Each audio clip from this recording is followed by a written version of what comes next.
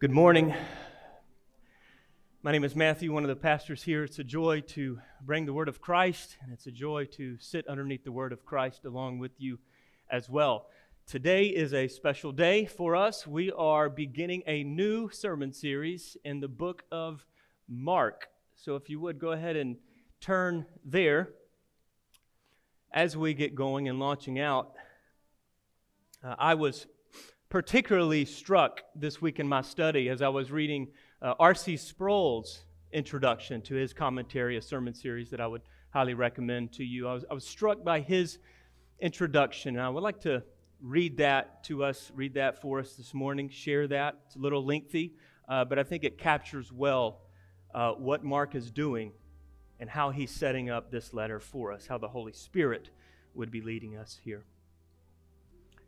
Imagine for a moment that you are a Christian in first century Rome. You are assembled with your congregation on the Lord's Day, but not in a church. The persecutions of the Emperor Nero are raging, and if the authorities discover that you are a believer, you will be arrested and subjected to the death penalty. So you and your fellow believers are gathered underneath the city, in the catacombs, surrounded by skeletons and cadavers. In the year 64, a great fire devastated Rome. Ultimately, it destroyed nearly 80% of the city. Now, when things like this happen, everyone looks for someone to blame. Many suspected Nero himself had set the fire. To deflect suspicion, Nero chose to blame it on Christians. Word swept through the city that the destruction had been caused by those antisocial, anti-religious fanatics who bore the name of Jesus Christ. So Nero sent his military out to round up every Christian he could find. When he arrested the Christians, he clothed them in the skins of wild animals. And then, in a public display of cruelty, he set wild dogs loose on them. Thinking they were assaulting wild animals, the dogs attacked the Christians garbed in skins and killed them. Other Christians Nero dipped in pitch or tar and ignited their bodies, using them to illuminate his private gardens. If that was not enough, other Christians were brought into the Colosseum and fed to the lions for entertainment. In all probability, it was around the year 65, in the immediate aftermath of the Great Fire, that the first written record of the life and ministry of Jesus Christ appeared, the Gospel according to Mark. Imagine yourself in the catacombs worshiping with the little band of believers. On this Lord's Day, however, the pastor of your congregation comes with a new document. It is the newly written Gospel of Mark. You are about to hear the Word of God in the first reading of the Gospel. We are not too different from those Christians. We exist in a different context. We have different types of trials, different degrees of trials, but we have our trials. We have our tribulations. We have our sufferings.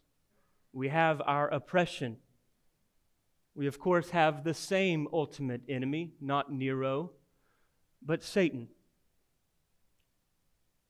And what they needed to hear and what we need to hear this morning, now and through this series and Mark and forever, we need to hear and see and behold Jesus Christ.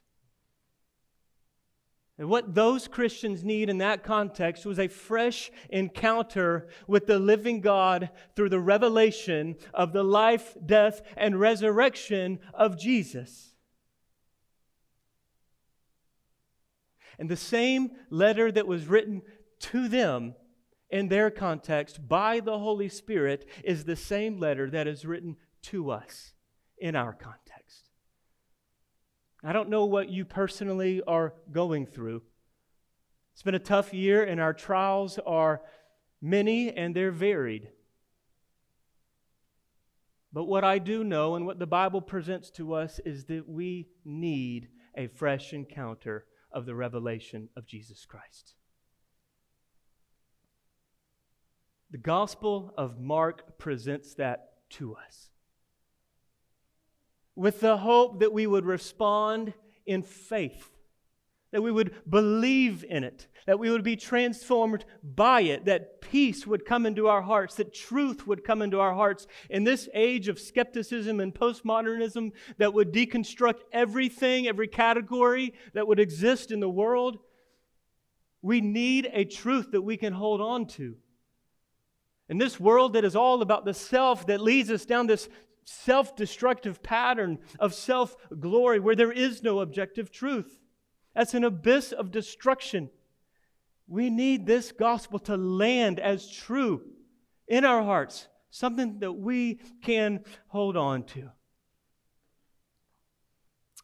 So the prayer this morning, the hope is that whatever we're going through, that today and through this series, we would encounter Jesus on the Bible's terms and respond in faith.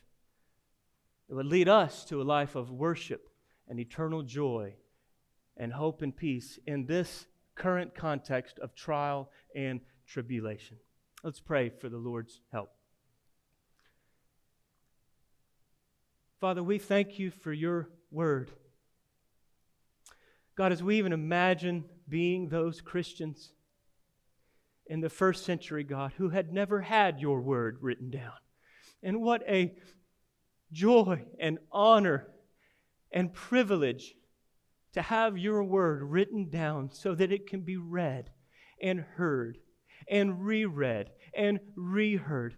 God, don't let us take for granted your word.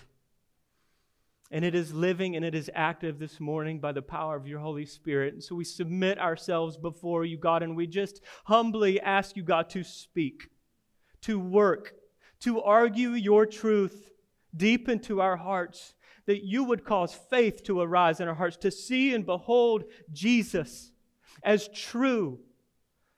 Not a pipe dream, not a wish dream, not a fantasy, but as truth.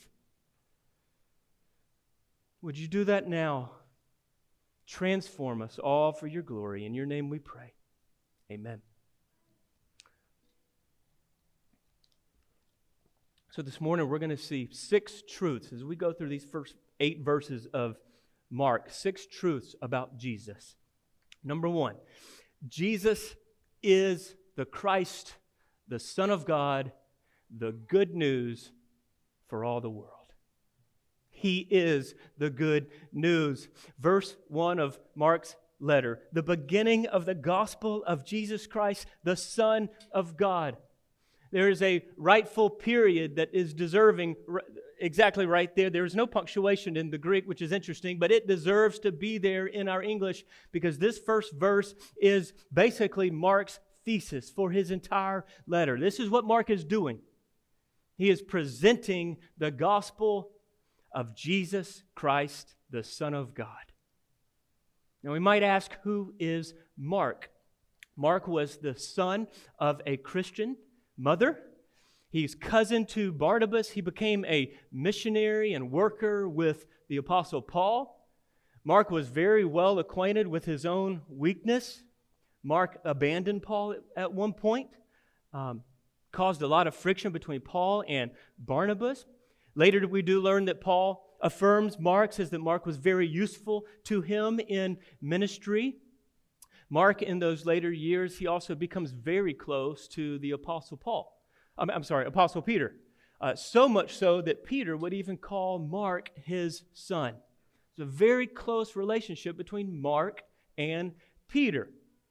So much so that based on the evidence of this book and scholars, what they do in their research, the general evidence would point us to believe that Peter is actually behind this letter. It is Peter's account through the voice in the hand of Mark. So Mark is writing for Peter. That is, some of the evidence to verify that would simply be that not only the close nature between Mark and Peter, but this entire letter, as we're going to see, has a very Peter lens to it. It is told as if Peter's the only one that knows what's happening.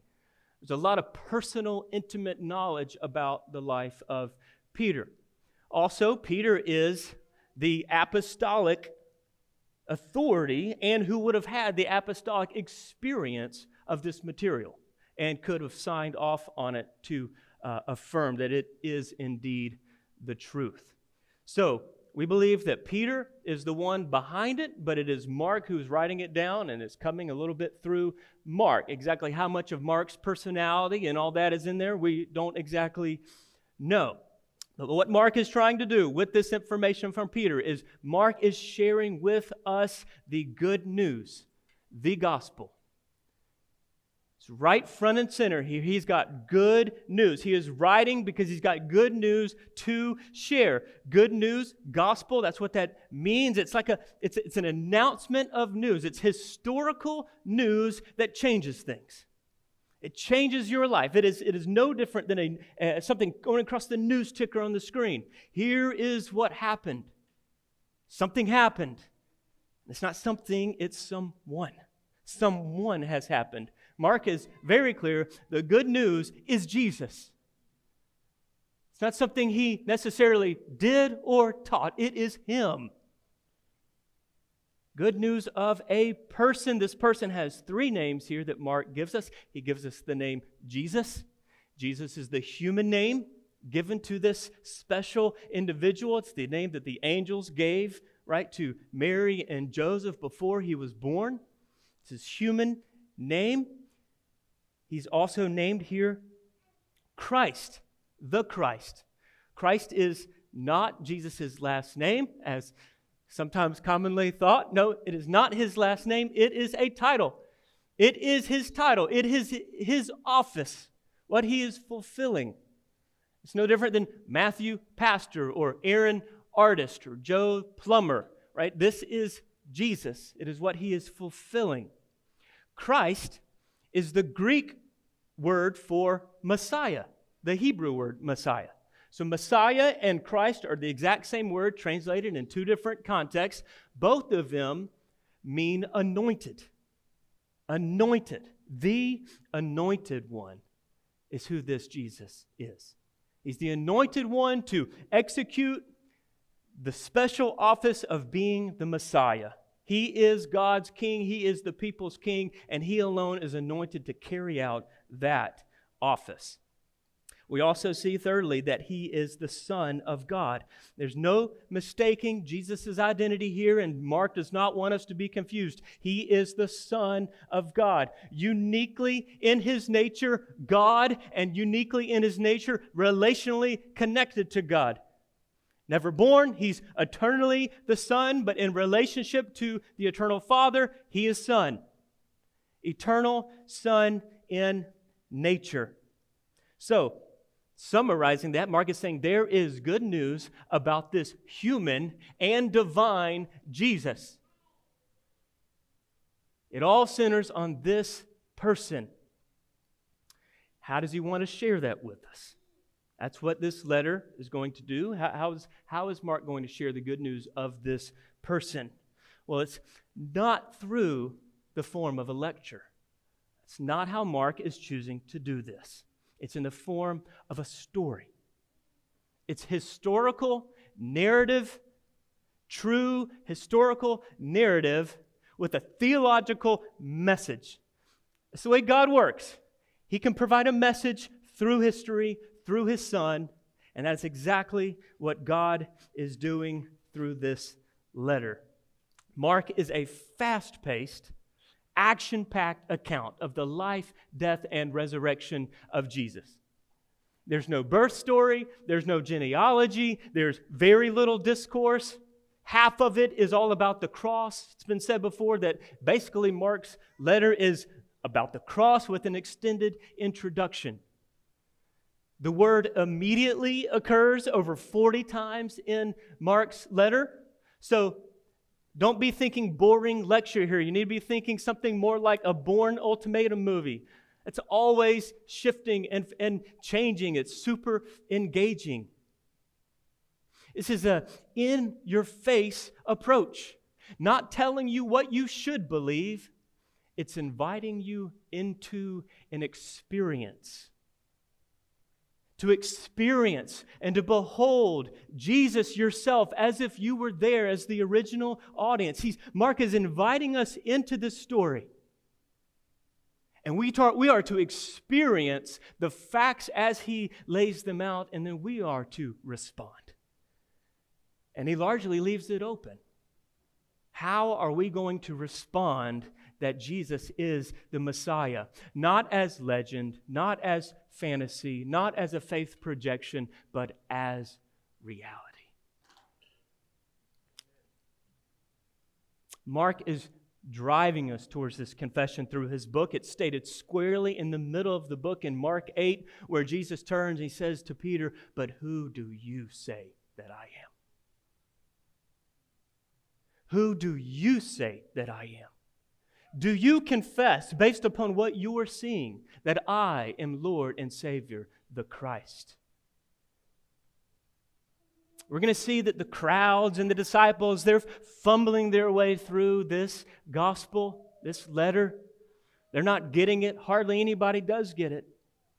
The demons in chapter 3, they get it.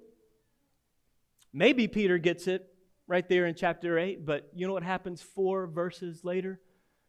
Jesus says to Peter, "Get behind me, Satan." So Peter might have had an affirmation, that some idea that he was the Messiah, but he had no idea that the Messiah had to suffer. Not that type of Messiah. It might be that the only authentic, genuine response we see is at the very back end, on the backside of the cross, a Roman soldier of all people who is standing there watching and listening to Jesus cry and scream in his last moments, give up his last breath. And he stands there and he says, "Surely you must be the Son of God." It's the confession that Mark is driving us to.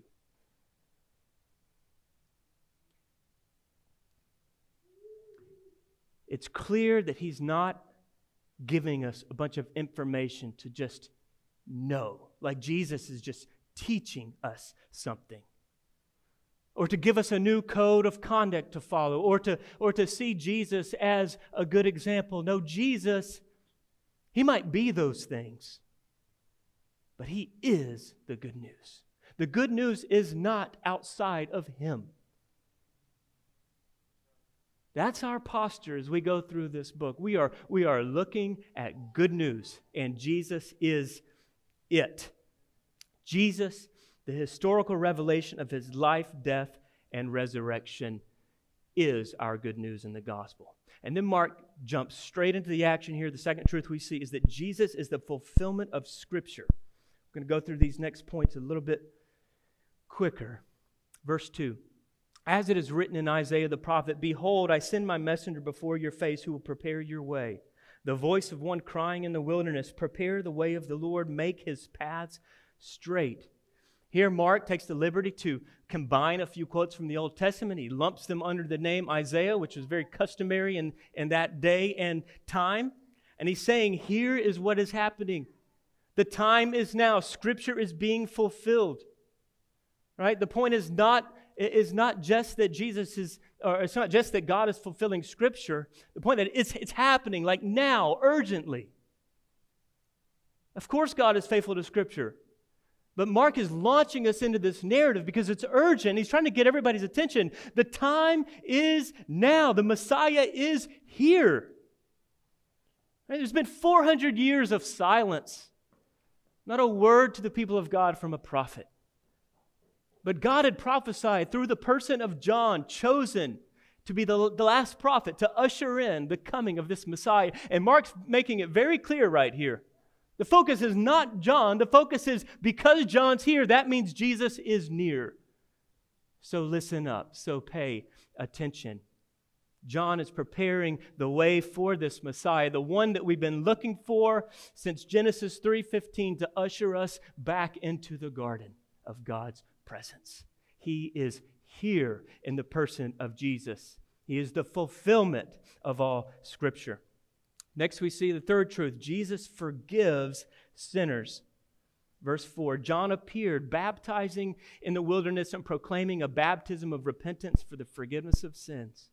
And all the country of Judea and all Jerusalem were going out to him and were being baptized by him in the river Jordan, confessing their sins. While baptism was common in that day, John is giving baptism a new meaning. He is locating baptism on a returning to God, on repentance.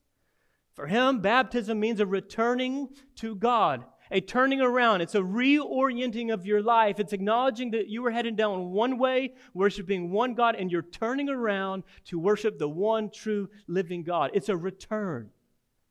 It's a return to God. A faith-driven return, not a fear-driven. The faith is there to confess sins, not out of fear of judgment, but out of faith, in faith of forgiveness. So they're coming and they're confessing their sins because here is hope. Here is hope. I can turn around to this God because this God is a forgiving God. The good news is that Jesus forgives sinners. He forgives sinners. That's worth going out into the wilderness for. He forgives sinners. Next, we see that Jesus is more valuable than the world.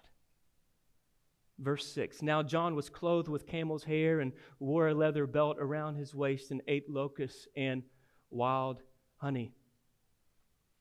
It's an interesting insertion here about John's clothing and just kind of his makeup. A lot of this probably ties him to the prophets. This is what a prophet would have been kind of considered to look like, to be like. There's language of Elijah in the Old Testament that is very similar to this. Like he is fulfilling Scripture in some sense in the way that he is dressing. But true prophets, they not only speak the Word of God, they live the Word of God. They value God above all else. They value obedience to God above all else. And that is what John is a picture of here. For John, obedience to Jesus is far more precious than living in a luxurious home, having shelter over his head, having nice clothes on him, drinking Starbucks lattes and enjoying steaks and salads. For John, Jesus was far more important, far more valuable, not even in question, right? We learn from other texts that he gave up alcohol. He considered a life of sobriety, not burdensome, but because Jesus was more valuable. We would do well to listen to this, to see his example here.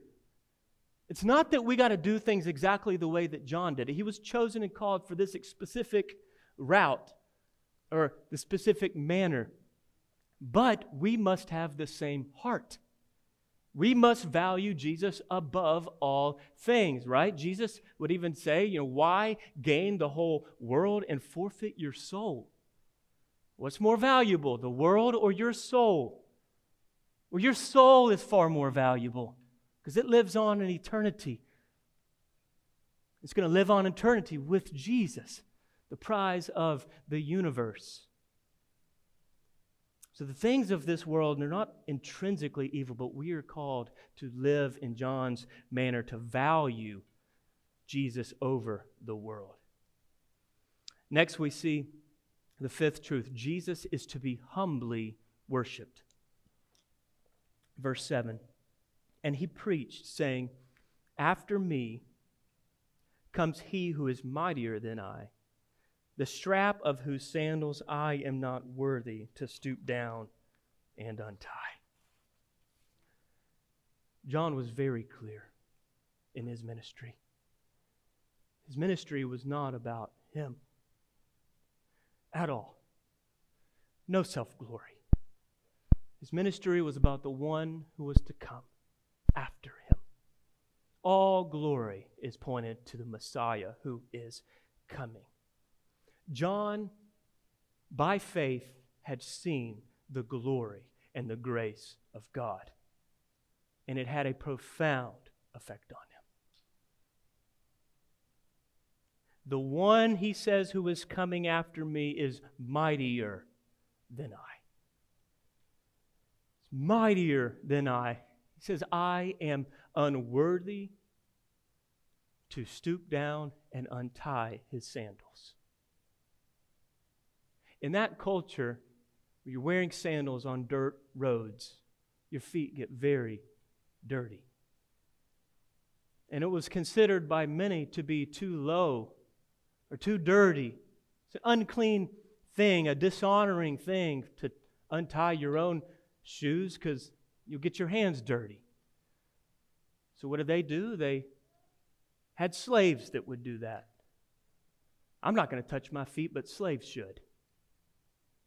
So there was a job of a slave. It was a very ordinary, menial task of a slave. And John says, I'm not worthy.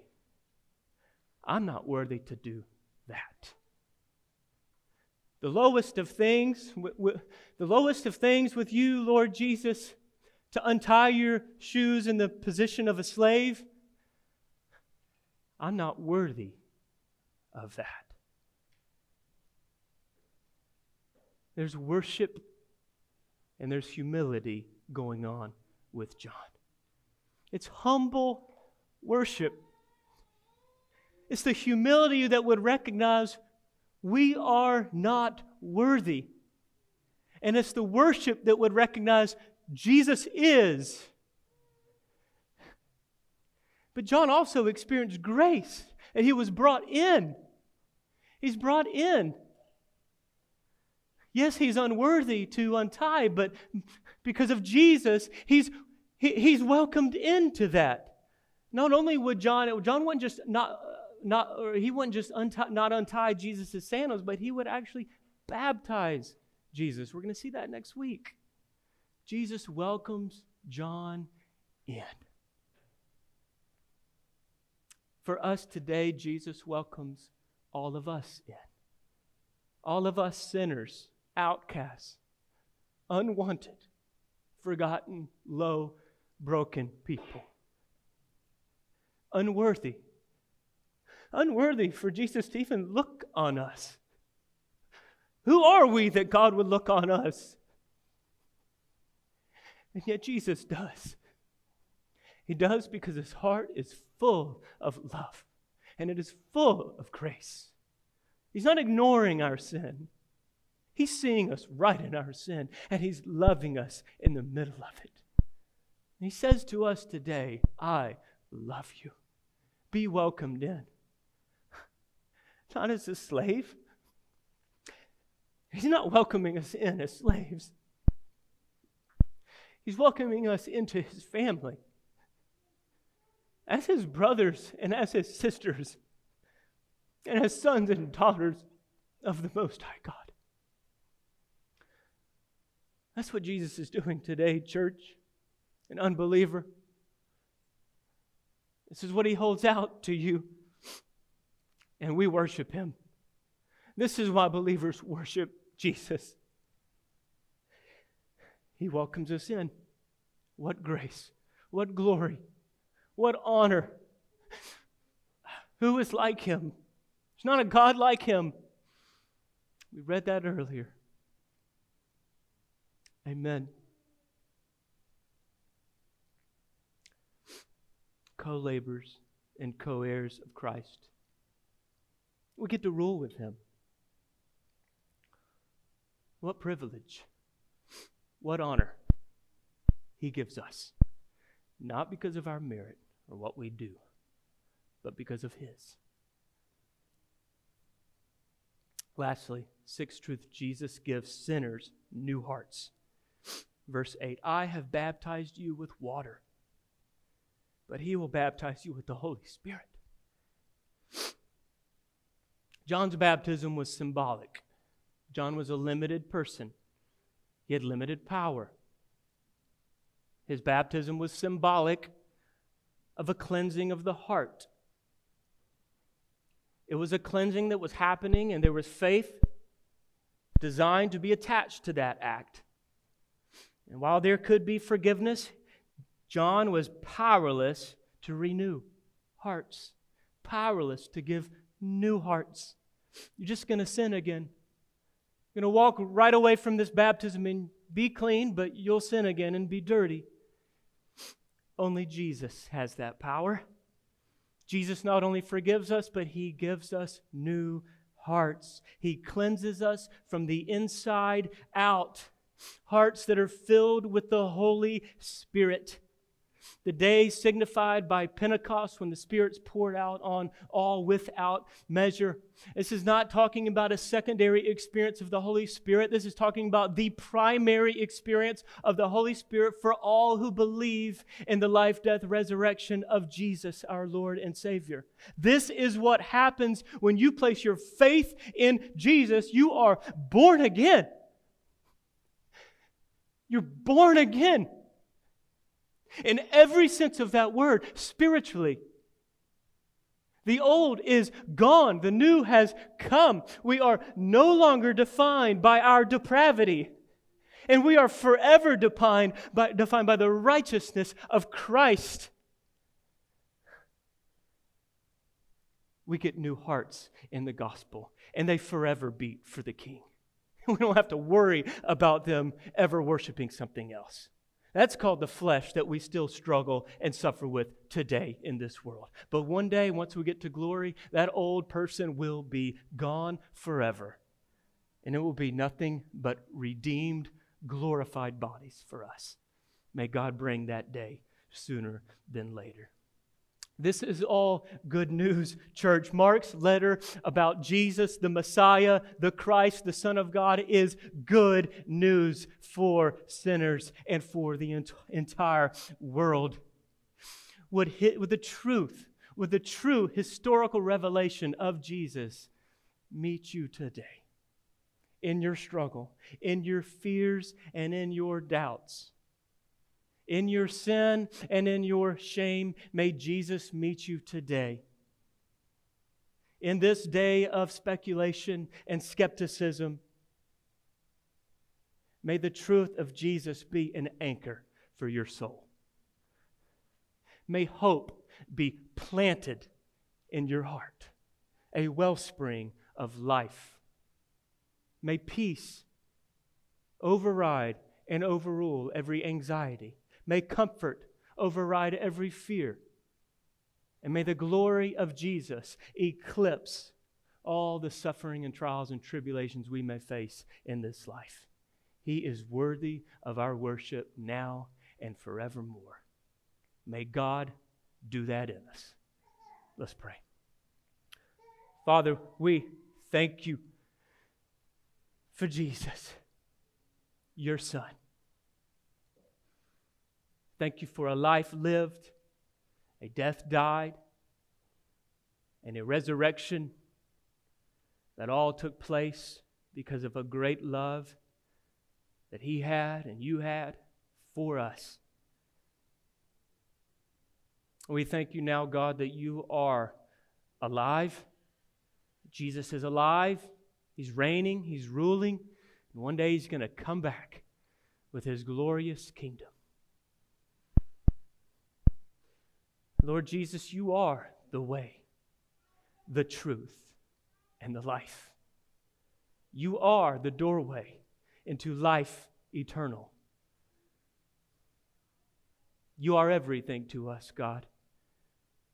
We love you. We testify of your goodness now, and we proclaim your goodness to this world as we wait eagerly for your second coming. In your name we pray. Amen.